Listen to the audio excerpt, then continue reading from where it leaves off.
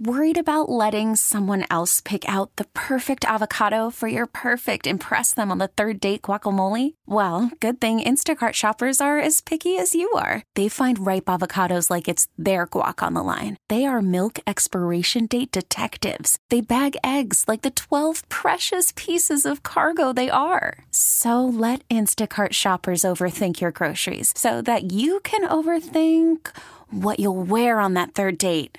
Download the Instacart app to get free delivery on your first 3 orders while supplies last. Minimum $10 per order. Additional terms apply. Welcome to the Best of the Joe Show, where we run back some of the best audio you've heard on this radio station over the past 24 hours. It's a Hawkman Hump Day. On Hump Days, I play some Hawkman and Crowder segments. Well, one segment. I want to do that last. So, on the way, we're going to get to Joe Rose's interview with Coach Manny Diaz. Dan Le Batard, he's hating on Michigan State. And yes, Hawkman and Crowder talk to Dolphin great Kim Bokamper. But before we do all that, I'm Dan Day. Let me introduce myself. Give me a follow at Dan Day Radio. Give us a follow on Twitter at 560WQAM. Let's do some headlines. Hurricane Dorian is not expected to affect the Canes game this Saturday at North Carolina. Kickoff is scheduled for 8 p.m. An undisclosed injury will keep Dolphins linebacker Quentin Poling out of Sunday's game against the Ravens. The two teams begin battle 1 p.m. at Hard Rock Stadium. The Cowboys and running back Ezekiel Elliott have agreed to a 6-year, $90 million deal. $50 million is guaranteed, making it the largest guarantee ever for a running back. The Marlins ended a 15-game road losing streak last night, defeating Pittsburgh 5-4 in extra innings. The two play again tonight at 7:05. The Heat have invited former Canes guard Davin Reed to training camp. Last season, Reed played for the Pacers' G League team, the Fort Wayne Mad Ants. Miami tips off their season October 23rd versus Memphis. And now, let's take a step into the day spa. The Ozaki Christian School in Wisconsin is ready to open. The location? A building which used to house the Spearmint Rhino Gentlemen's Club. Hopefully the hard-working girls at Spearmint Rhino get the memo that the club is closed. A Canadian man, after being sentenced to a year of no driving by a judge, gets in his car, drives off from the courthouse. Moments later, he was pulled over by an officer who recognized him. The man is now in prison, obviously not driving. Recently, at a British airport, authorities stopped a traveler whose suitcase was loaded with bags of white powder. The suspect substance was tested and found to not be drugs, but vegan cake mix. Score! Now on to weather, brought to you by Hialeah Park. Tonight's forecast calls for isolated showers and temperatures in the mid-80s. Visit Hialeah Park Casino every Saturday and win your share of $10,000 in giveaways. Drawings all day long, and it's free to enter. Visit HialeahPark.com for more details. Joe Rose, back from the storm, quote-unquote, and doing his thing. Manny Diaz, hopefully they're going to storm up to Raleigh-Durham, North Carolina this weekend and get a big win against UNC. They talked with Manny Diaz, what the team would be looking and doing during this downtime, what to expect from UNC, the U's high standards, tackling, plus Tate Martell, the wide receiver, and Mac Brown payback. We bring on Manny Diaz today. Manny, good morning. UNC week is here. Welcome to the show. Good morning, guys. How are we doing? Manny, we're doing great. Outside of what's going on a little bit with the Dolphins, who going a little different route this year, as you've probably seen here over the last few days. But let's talk about your team for just a second. I'm curious. You had all that extra time. What did you focus on the most after beating up the Gator game and moving on and getting set? What did you guys work on the most? Well, you work on Miami, right? You know, you see the mistakes that we made that gave us that really gave us no chance to win that game, that we felt like were all correctable. So you go about looking at those things and trying to get those things fixed. And at the same time, we were also able to get a jump on North Carolina prep. So last week we were studying them, predicated on where their staff had been in the past and what we expected to see. And then we were able to watch them play South Carolina, and get some things confirmed and then see some other things. And so now we take advantage of having the extra time to get ready for those guys and have a good plan to go get after them. Manny, is it a copycat league pretty much? You expect North Carolina to show you a lot of the same looks defensively that you got from the Gators because of the success they had? Well, in a 1 week time, everybody has to do what they do. It's hard to to just recreate it. And let's make no mistake, in terms of looks, unless number 92 from Florida, no matter what look they were in, that guy was just a problem in any defense. So the people have a lot to do with it as well. So that being said, there are some similarities between the two defensive styles of play. North Carolina runs a very active defense. They do a lot of blitzing and a lot of movement up front. So again, it'll be a challenge to make sure that we get on the right guy and get the plays a chance to get executed. Coach, something you don't see every day, offensive coordinator kind of being publicly critical of the quarterback after the first game. Dan Enos was about Jaren after that Gator game, just putting out there just all the stuff he did wrong or he thought he did wrong in the game. After hearing those comments and after seeing all that, did you have a talk with Jaren after that also? Because you just don't see that a lot, but it was kind of refreshing to see the Dan Enos come out and do that. Well, Dan also talked about all the things that Jaren did right. Look, we said this from day one. We're going to hold these guys to a very high standard. It's funny how, after one game, then all of a sudden there's a mentality, well, should we not hold them to a high standard? And part of also was the understanding that, as we've mentioned before the game and then we mentioned after the game, is that protecting the quarterback is an 11-man job. And one thing that Dan Enos has been on point about since we first, his very first practice in spring ball is, hey, quarterback, if you don't want to get sacked, that's going to be up to you in terms of the way that you move the pocket, in terms of the way that you go through your reads, and in terms of the way that you get the ball out. So, I think that's, Dan understands the position. He's played the position. He gets the, sort of the praise and the criticism that comes with being that guy. But look, like the standard around here is not going to change, and we're going to hold our guys to that way. And you know what? They like it because they like the consistency of it. Coach, I know we talked a lot about Nelson and Campbell, redshirt freshman, true freshman at tackles, and Jaren Williams. They were kind of the hot topic the week before. But a lot of this just gets back, and a lot of it help if you can just run the football consistently. Won't that help everything a little bit? So, right, let's look at the whole deal, right?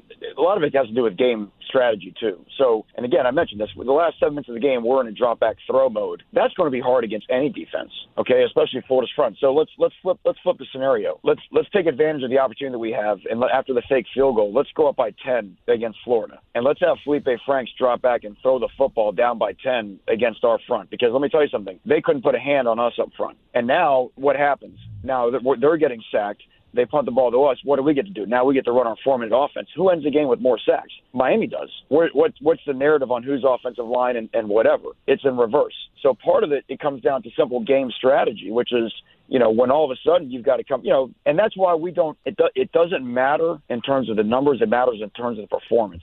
And we know what parts of our performance were not good enough. We know what parts of our performance are correctable. And that's all we're concerned about. And let's get better at that and let's move forward. Coach, I know right after the UF game you talked about tackling and the poor tackling that your team had. I'm assuming the last couple days of practice have been at nauseum your defensive players working on tackling, because I know you talked about that the second after the game. Is that what kind of defensive practice looked like? Again, we do what we do. We've been a very good tackling team over the last 3 years. And in fact, other than the one catastrophic play, our tackling actually, that play just stands out so badly because we just don't give up free touchdowns due to poor tackling based off the evidence of the last 3 years. But over the course of the rest of the game, it was actually much better. And we always make a point that the best tackling team wins. And the Florida game was actually an anomaly because we were definitely the better tackling team between the two teams, but that had to do more with their poor tackling than us being great tacklers. But that, look, if you have a chance to sit back like we did and watch week 1 of college football, that's kind of how it works, man. You see some missed tackling in game 1. You see some special teams errors in game 1 because those are always going to be the hardest things to recreate in training camp. And that's why you want to get right back into game mode. That's why I wish we played this past weekend, but, we just got to get right back in there, and something that we expect to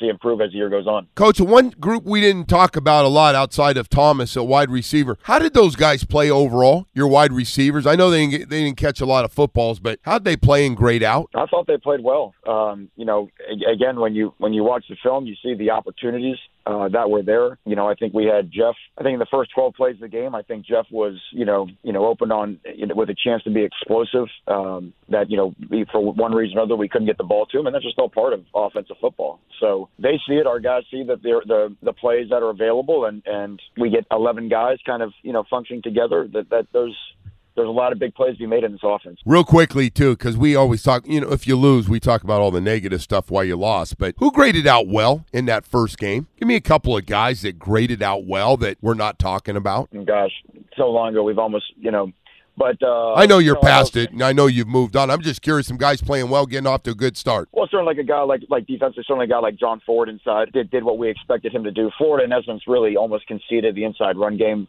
just for various reasons. But John, I thought did a really nice job inside, which backed up that we felt like he had a really good spring and a really good training camp. So he is certainly a guy that we felt like got off to a good start. Jonathan Garvin was almost unblockable by their front, which what we would expect. But those guys up front played very well for us defensively. All right, a new guy to the wide receiver room, Tate Martell. We're going to see more of that at wide receiver in these upcoming weeks. Yeah, Tate adds a lot of versatility to our offense, and we had some things that we could do with him. There were some things that we can continue to build on that package. Some things that we didn't even get a chance to get to that night. So yeah, I think a guy like that has a unique skill set. Let's just say you can it's a fun guy you can use in a lot of different creative ways. All right, so I'm just curious, since you didn't have to play, did you watch a lot of college football Saturday? Were you a junkie? Absolutely. Of course, that's kind of what we're all about, Started, I was going to say it started right about 10 o'clock. Got to warm up with a couple of games. Just the pregame show was so good. Right. And then right into games all day. My God, it just boils the hell out of you. So it was fun to watch. Talk about North Carolina, South Carolina. I was a little surprised. I thought North Carolina, that surprised you at all? Those guys able to come back and win that game? I don't think so, because I think we probably felt that North Carolina and South Carolina were more similar than they were different, just having watched South Carolina a year ago. Certainly I think the way that the way the game went and the way that North Carolina was able to hang in there and win it in the fourth quarter, and have a freshman quarterback make some big throws there at the end, they'll take a lot of confidence from that. But, I think the one thing that stands out in college football is, it's funny, we do these rankings and we have these polls and spreads or whatever. And I think it's fairly obvious that there's a couple teams at the top. Their talent level, really sets them maybe right now in a class apart. There's a bunch of other teams that you can just throw in a hat and you pick one out, and there's just not a lot of difference. And I think the idea that there is sometimes a misnomer. Most teams are pretty similar, and you saw, I thought, North Carolina and South Carolina, two pretty similar teams on Saturday. You know what else is amazing is I think you might have been the first one to say it. Now I've been using it a lot. College football doesn't have preseason football. We bitch about 4 games for the NFL and everything else, yeah. And then you see how sloppy different parts. I watched 3 fumbles in a row in a football game, back and forth the next play. I haven't seen that forever, and a lot of that is this is like the first time out, man, after just practicing for whatever it is, 3 or 4 weeks. And jumping right into important games. Is there something they can do, or are you okay with the system the way it is? Well, I don't know that it's going to change. It just, I think maybe sometimes, I don't know, is that what people enjoy about college football? Is sort of the fact that I hate to say not clean in terms of execution, but there is a little bit of a wackiness to it, certainly, that you see when you've got teams and they're running, new systems and new schemes. And how fun would it be if a spring game you got to play another opponent, and you see that. What's weird is you actually see that in different sports around college athletics in the off season. But who knows? I know it would be fun. It might get a better product, but I don't know if there'll ever be any appetite to change that. You're right, though, man. They go back and forth, and listen. That ended up that Miami-Florida game ended up being a great game right down the game. I mean, we can complain about all the stuff that was sloppy or the turnover or whatever, but ends up being a great game. So. Yeah. Coach, I got to ask you this. I know in 2017 there was a couple teams on your kind of payback list. Florida State, Virginia Tech, UNC, Notre Dame. You went 4-0 against those teams. Of course, the storyline that gets brought up on social media a lot. Oh, you and Mack Brown let you go in Texas and blah, blah, blah. This is no sort of payback game for you, is it, with Mack Brown? Like, what's the relationship like with you and Coach Brown? No, we have a fine relationship. No, we'll have our hit list games, but this won't be one of them. Now what we have to understand is we're on their hit list. That's all part of it. That stuff usually works both ways. But because we had a great night against North Carolina a year ago. I think 6 turnovers or whatever it was. But yes, you did. No, it's like last week. I mean, the players play the game, and everybody's coming to watch the players play, and certainly not the coach's coach. Coach, don't sell yourself short. You had 6 turnovers and you had 3 defensive touchdowns in that game against UNC. Don't sell that defense short. They were pretty good last year. He's hoping to get another one of those. Yeah. That was fun. Yeah.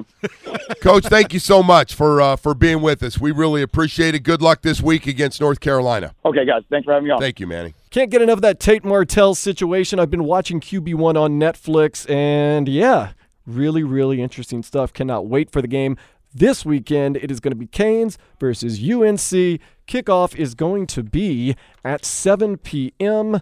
or 8 p.m. Why not 8 p.m.? We're going to do 8 p.m. We got the pregame, the postgame, the whole game right here for you. Up next, we're going to double Dan it with some Dan Le Batard here on the Best of the Joe Show. Back with the Best of the Joe Show. We're playing back some of the best audio you've heard on this radio station over the past 24 hours. I'm Dan Day. Give me a follow on Twitter at Dan Day Radio. You can also follow us at 560 WQAM. Dan Le Batard, we're two very different people, but he's a cool guy. Jumped on the radio today talking about Zeke getting paid, but why? And also hating Michigan State. That coward Dominique Foxworth was picking the Packers to make the Super Bowl, but then Zeke signs, and that coward immediately flip-flops. What? That's right. We have overcovered the hell out of that holdout. It has been way too much. Jerry Jones got all of that publicity, and at the end, he caved. At the end, even though you don't think his reconstructed face can blink, he blinks. I think the Cowboys and Jerry Jones really, they played this well. They won the offseason. They kept themselves in the news, head of the news cycle for basically the entire summer, and they got their guy, a guy they probably didn't want to play too much of the preseason anyway. Well, but what I find fascinating is a couple of different things here. First, they didn't have to give him anything. So Zeke wins. Like, they had him under contract for 2 more years. Right. Zeke wins by becoming the highest paid running back in the sport. You don't have him for the first game because if you think you can parachute out of Cabo and play an NFL game a few days later. He's playing. Yeah,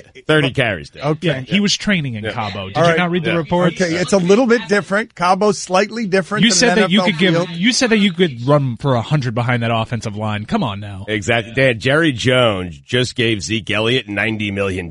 He is going to run him into the ground this Sunday. Don't you always work out on the beach? At Le Batard Show, yes, Chris, and I couldn't play in an NFL game on Sunday. Behind that offensive line, I mean. At Le Batard Show is where it is that you vote on the polls. And I want to ask you about this Zeke story because I don't understand how this team gets that much coverage. Do you know how many playoff games the Dallas Cowboys have won in the last 22 years? America's team. Do you know how many games the Dallas Cowboys have won in the last 22 years, playoff games? And they won one last year, right? I'm going to say like 4. 3. Whoa. Wow. So close. All of them wild card victories. All of them, Yeah, but Dez's drop.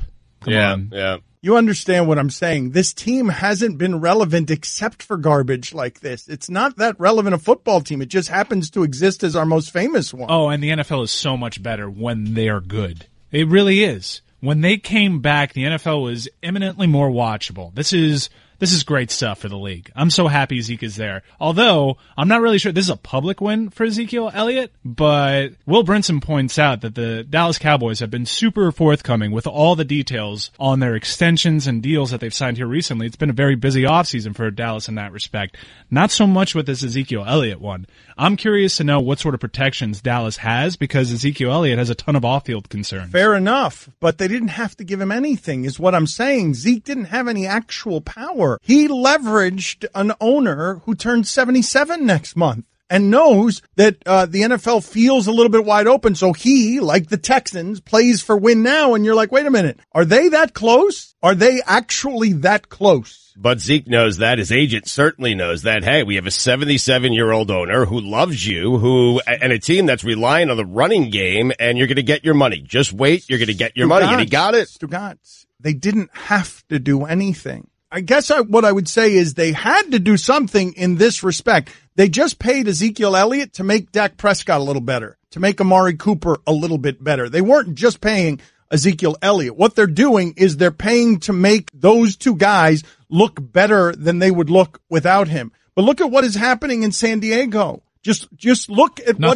Nothing is happening. They don't have a football team. Philip, I'm sorry, with the Los Angeles Chargers. I'm going to do that for the rest of my life. We all are. They It's should just move back because we're not changing. Yeah. Guillermo, put it on the poll at fine. Le Batard Show. Are you going to call them the San Diego Chargers for the rest of your life? But of all the windows we're talking about here, Zeke Elliott, disposable running back. Jerry Jones, 77 years old next month. Phillip Rivers. You kind of got to put the things around Phillip Rivers that he needs, and they're not doing it in San Diego because they don't have to. Yeah, but Melvin Gordon. I'm going to keep calling it San Diego. You're allowed. In fact, fine. You get Don't money every about time it. you do it. Because it's ridiculous. They're playing in a soccer stadium in Los Angeles. Just do it freely. No stress, man. You don't have to explain it after the fact. It's fine. We're all going to do it, and there's no fine. Melvin Gordon is not Zeke Elliott, is where I was going. He's not. Zeke Elliott has led the league in rushing all 3 years, I believe. 2 of the 3 years they've won the division. Melvin Gordon is not that. I believe that Melvin Gordon would look a lot better than he presently looks if he played behind that offensive line as well. Yeah, it's not a good offensive line down in San Diego. Man, it feels so liberating. It does. It feels good. Phillip Rivers, so publicly,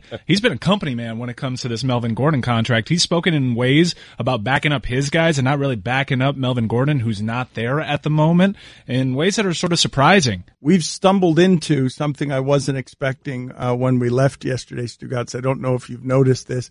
We've stumbled into a feud with Michigan State football out of nowhere. It caught me a little bit off guard. We who?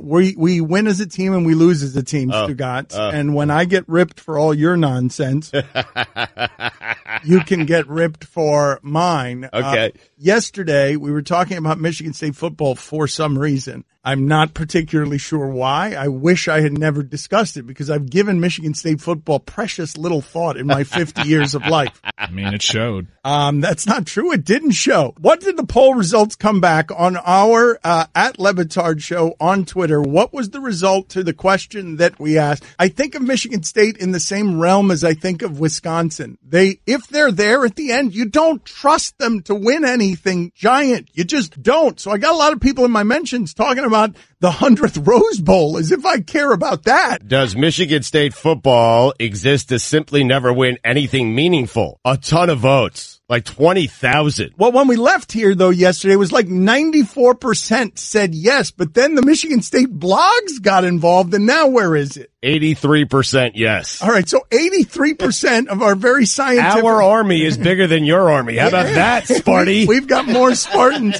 than you do. Well, the 17% has been very vocal and angry. They're furious. They're furious. So read some of the comments there that we have, Mike. Please read some of the comments. Sparty got up in our mentions, and they are agitated. You're not going to win this one either, by the way, Michigan State. I think they win. This show showed a blind spot, and by this show I mean just Dan. All right, here are the What is the blind spot? Man, they've won the Big Ten a you couple of times. Take a guess in the last half century, how many times that Michigan State has won 10 games in a season? In the last half century. Take a guess. I would say easily 30. You know this off the top of your head? 7. What? Whoa, wow. Wow. They sent you scurrying through Google, did they? Oh, yeah, they did. They've got more seasons of 4 wins or fewer than they do of 10 wins. Wow, you were busy last night, man. No, I just did it this morning. But they did win the 100th Rose Bowl. I believe in the last 3 decades, they've finished the season ranked 9 times. All right, so here are the replies. So a third of the time they finish the season, they're unranked. Now, I know they've been better lately. Oh, yeah, they've been a tough out. At least Wisconsin gets there occasionally. They just ruined the college football playoff. Michigan State made it to a playoff. They did. It was a little credit. Did you trust them? Because if they get all right, put it on the poll, Guillermo. Would you trust Michigan State if they make it to the playoffs this year? Of course I trust Mark D'Antonio. I say that confidently. Here are the replies. Question mark in there? Well, because I say D'Antonio, and then it's like a D'Antonio. It's tough. It's tough. Yeah. So here was the poll, just so that you see what the comments are from an outraged Michigan State that we're suddenly beefing with. Again, at Le Batard Show on Twitter. Does Michigan State football exist to simply never win anything meaningful? 83% of the audience said yes. I will just throw this out there before we read the replies. Michigan State, basketball school or football school? Gotta be basketball. It's a basketball school. Because they've won something in basketball. Tom Izzo, Magic Johnson. I mean, come on. All right. Judd Heathcote. What? Whoa! All right, here we go. Here are the replies. You are a complete schmuck. Replace Michigan State with The Dan Le Batard Show and win with broadcast. I regret driving to Fort Wayne now. That one made me sad. Do you exist to simply win nothing meaningful? Like an Emmy? I've never won an Emmy. Right here is where I stopped listening to your show. Oh, come on. Horrible show. Only tolerable because of the two people next to you. Hey, moron. MSU has won 3 Big Ten championships in 10 years. They've won the Rose Bowl, and they have the second most wins over top 10 teams in college football. That's because the other teams in that conference are overrated. He said that, not me. Yeah. I knew Le Batard was a moron, and now I have just more proof. Yes!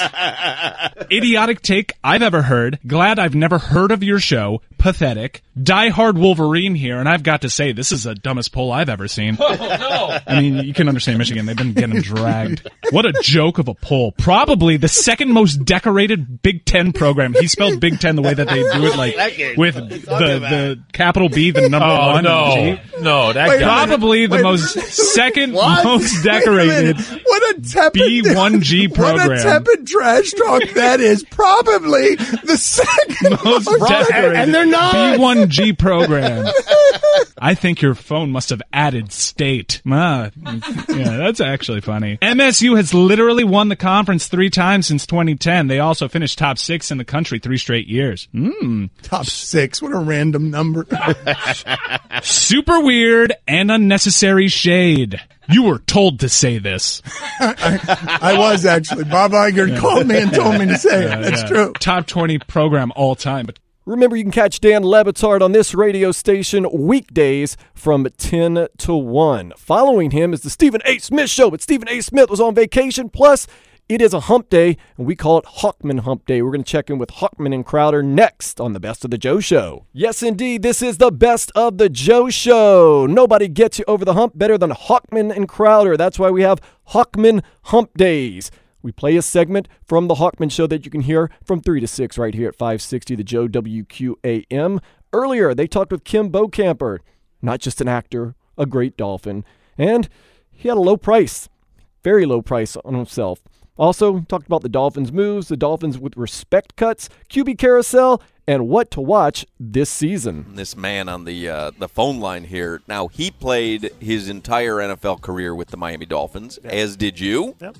He was a Pro Bowler for 1 season. You don't have that on your resume. You had to bring that up, huh? Although he played longer, and had you played longer... Now you're being slick mouth, huh? He has remained with the Dolphins as a broadcaster and a part of the organization for years, much like you. My role model. He owns a number of restaurants in the area. Can never do it. Drink too much. And he also starred in the movie Ace Ventura: Pet Detective. I think he got his butt popped by a towel. I think so, in the shower, right? He's a Renaissance man, much like you. He's a Renaissance man. Yes. Kim Bokamper is with us here. Hello, Kim. I'm doing. How are you doing? Doing really well over here. You know, I'm much like Channing. You pay me, I'll do just about anything you want me to do.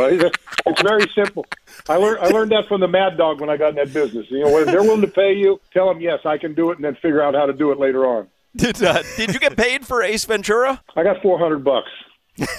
Oh, Kim, we got to negotiate better than that next time, bro. No. They Danny called me up and said, "Hey, I'm doing this movie. You interested in being in it?" And I said, "Well, tell me about it." And he says, "Well, it's about a pet detective that's trying to find a dolphin that got kidnapped, and they're looking for a missing stone out of a Super Bowl ring." I said, "No one's going to see that movie." "Yeah, I'll do it." So then they came to choice. They said, "Look, we can either pay you $100 and you'll get residuals, or we'll give you $400 for." I said, "Give me the $400.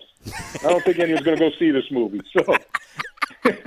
That's excellent. Well, not every choice can be a great choice. Now, we haven't spoken to you in a while. Kim Bokamper is with us. How do you digest? I'm going to give you some of the moves the Dolphins have made over the last 5 days. We haven't talked in probably a month, but how do you digest some of these big moves that the Miami Dolphins have made the past few days? I'll start with Laramie Tunsil to the Texans. So they get 2 first-round draft picks. They get two first-round draft picks in return, right? And second-round draft picks as well. So you trade away really the only talent on your O-line, but you get a hefty haul in return. Yep. What's your take on that move? Well, when I first heard it, I was a little shocked because I thought, Laramie's he's still a young guy. He's really coming into his own now, and you would think that from from here going forward, you think Laramie for the next 10 years is either going to be on the cusp of a Pro Bowl guy or a Pro Bowler, and you've still got him for a little while under that rookie salary. So you feel pretty good about that, and then you hear him traded away, and like, wow, it was hard for me to. But then when you look at when you look at the big picture, it's like buying a half-built house. The foundation looks all right, but you don't like the way that they're putting up the 2x4s and the where the rooms are made and everything. So you decide to change it, and in order to change it, you got to pull all that stuff down and start from scratch. And I think that's where this team is. I think they felt like they've got a young nucleus of guys over the draft for a couple of years, and just look how young this football team is. And so to be able to stockpile all those draft choices certainly makes it look like your future is going to be brighter. Now, that being said, it certainly puts pressure on Chris Grier and the scouting staff, because you can't miss on these picks over the next couple of years. I mean, this move was made to get this team on the right tracks. We've been treading water here in mediocrity for about the last decade and a half. Ended up with drafts that were from 12 to 15 to 16, and not getting guys that really make a big impact on you. And so to make this move, it's a bold move, but you've got to complete it next year in the draft and make the right picks. You go out and pick, you have 2 firsts, 2 seconds next year, I think 2 thirds.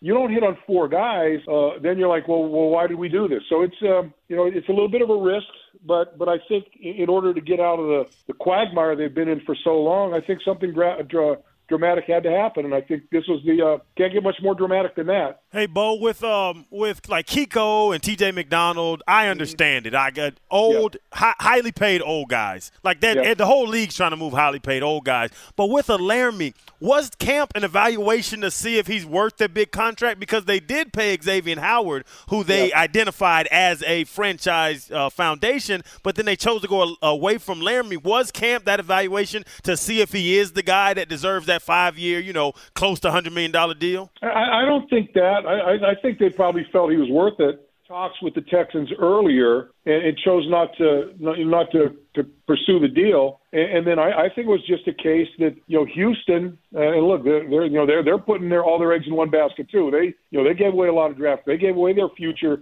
for this year and the next year coming forward. I just think they laid too much on the table for the Dolphins for them to say no. I really don't think that, going into the last week, there certainly were conversations about Laramie with other suitors and with the Houston Texans, but I don't think there was enough to sway him. And then all of a sudden, when you put that much on the table, I think it was too much for him to pass. And I really think that's what made the decision. Had they not put that much out there, I think Tunsil would still be on this team right now, because that has nothing to do with his quality of play, what he could be in the next 10 years. It was just more about, they dropped enough gold on the table. You say, well, I'm going to take the gold, and you can go ahead and take this guy. It was like you taking the $400 instead of the $100 with residuals. You got to make a choice. Yeah. Yep, I made a tough choice there. Kimbo Camper. I see it on TV now, I'm a little upset about it. There's a few pennies that you're missing out on. Yeah. Kimbo Camper. At least $1.25 every time they show it. Is with us. Dolphins open the season Sunday against the Baltimore Ravens. I just want to go through a couple other moves that the Dolphins have made. Get your initial take on them. They released John Denny. What does that mean to you? I don't know.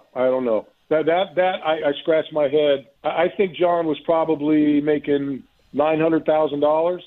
Rarely made a mistake. Always was kind of down the field helping on coverage, and so making that move is one I have no answer for you on that one. I really don't. Could that be a respect thing? Hey, we don't want you to have to go through what we know this season's going to be like. You've been too much to the organization. Well, let me put it this way: were they to say to John Denny, "Hey, John, we're going to pay your $900,000, but we're going to make wholesale changes, and who knows, we may be a 1-win team, we may be an 8-win team, we may be a 9-win team, but the most people are thinking the other way.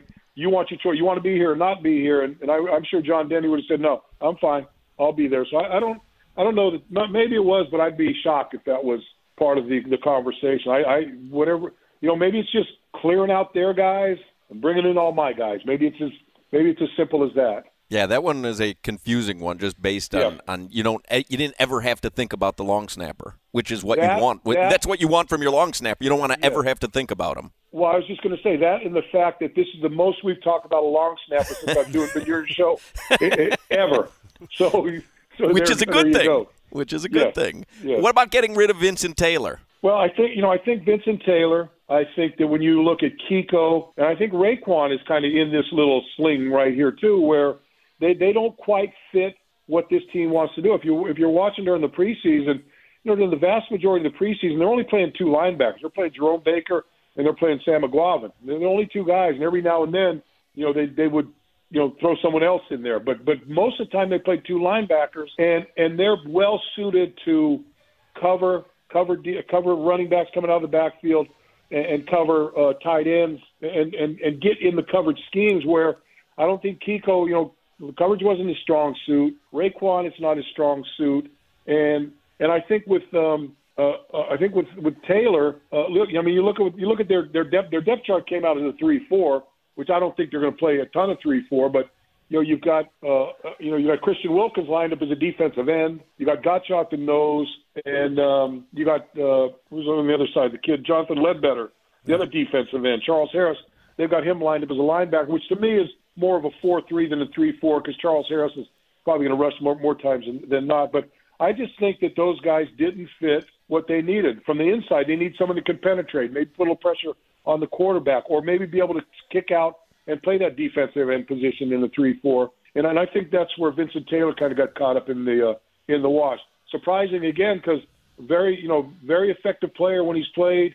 He's still a young guy, still in a rookie contract. But so to me, I think it's maybe just a fit in what they're looking for. And Bo, how do we evaluate Rosen? How do we evaluate Mark Walton or any of these young players they're trying to evaluate with what they have around them? Like, I don't know how to look at Rosen now, knowing that offensive line in front of him is probably one of the worst in the NFL. Yeah, that's a good question. I mean, obviously Fitzpatrick is going to get the start, and I would think that the plan is start him until the bye week.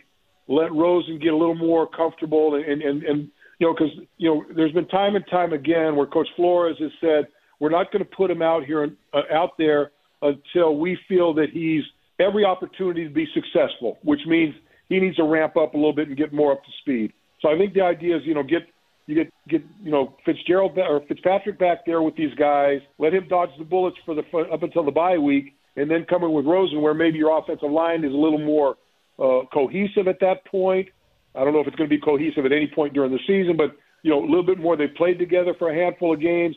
Then you bring this young guy in to see if he can play, and let Rosen kind of take the brunt of it early on. At least that's kind of the way that I see it going forward. I think Fitzpatrick is probably more able to have some success with an offensive line that's going to take time to be somewhat decent.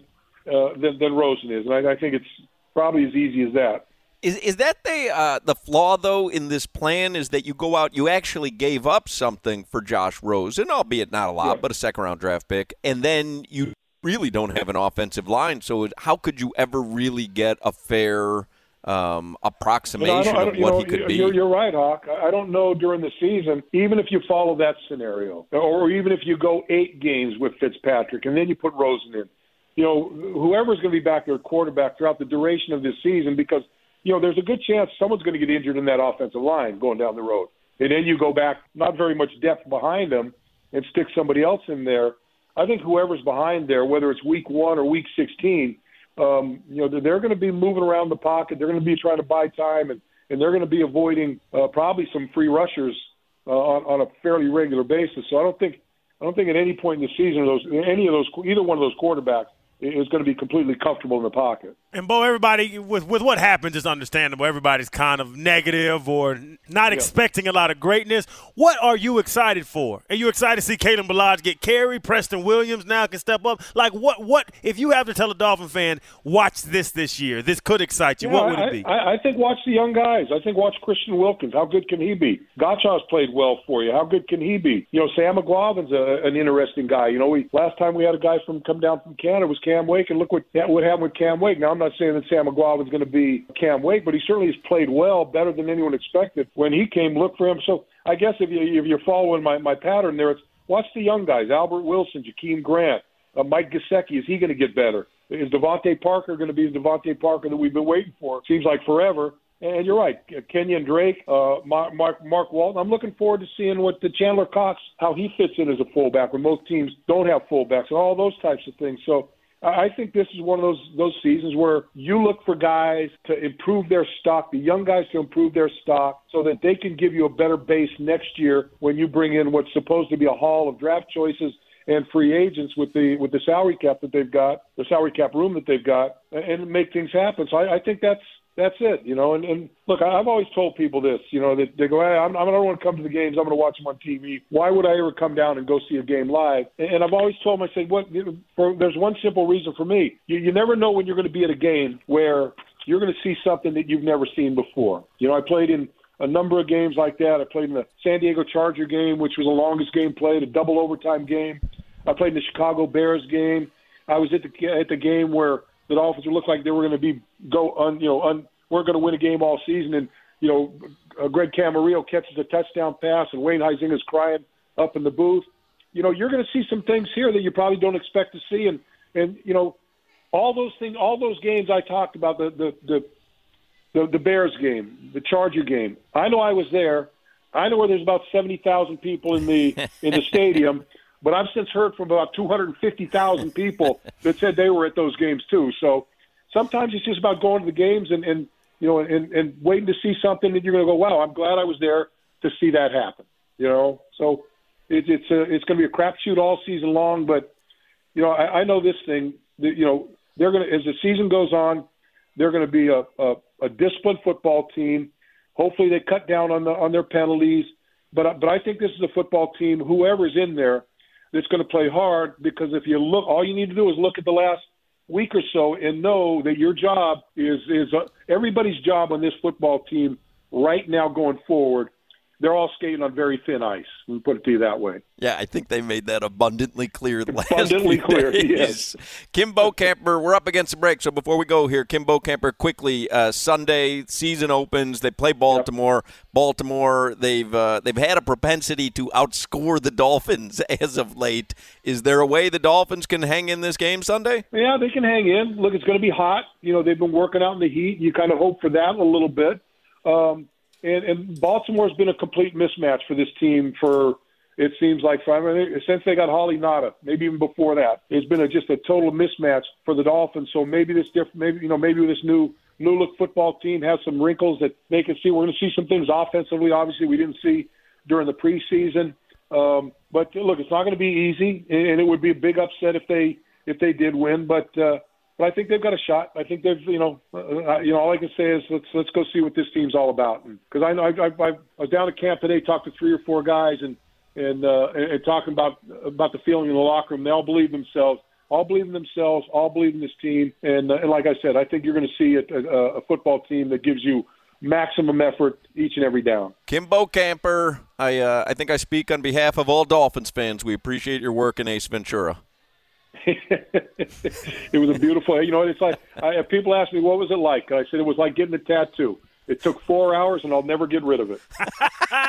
Beautiful mustache, though, Bo. It was everything about it. The cinematography during your scene specifically, it was just everything was fantastic. How many other guys can say they were standing in the shower with barely any clothes on with Courtney Cox looking at you? That's true, man. That is true. That's a nice calling card. There you go. See you, Bo. See you guys later. That's going to about do it for this episode of the Best of the Joe Show. Running back some of the best audio that you hear on this radio station over the past 24 hours. Checked in with Joe Rose. They talked with Manny Diaz. Dan Le Batard, for some reason, hates Michigan State. And then Hockman and Crowder getting you over the hump with Kim Bokamper. You are officially over the hump now, even though it was kind of a short week with Labor Day and the storm. We enjoyed it, though. Every weekday night around 6 o'clock right here on this radio station, Best of the Joe Show. Also on the podcast. You can get it wherever you get your podcast for absolutely free. Go to our website, WQAM.com, radio.com app, all those great places. Just get some of the Best of the Joe Show. Later, slug. We get it. Attention spans just aren't what they used to be. Heads in social media and eyes on Netflix. But what do people do with their ears? Well, for one, they're listening to audio. Americans spend 4.4 hours with audio every day. Oh, and you want the proof? Well, you just sat through this ad that's now approaching 30 seconds. What could you say to a potential customer in 30 seconds? Let Odyssey put together a media plan tailor-made for your unique marketing needs. Advertise with Odyssey. Visit ads.odyssey.com.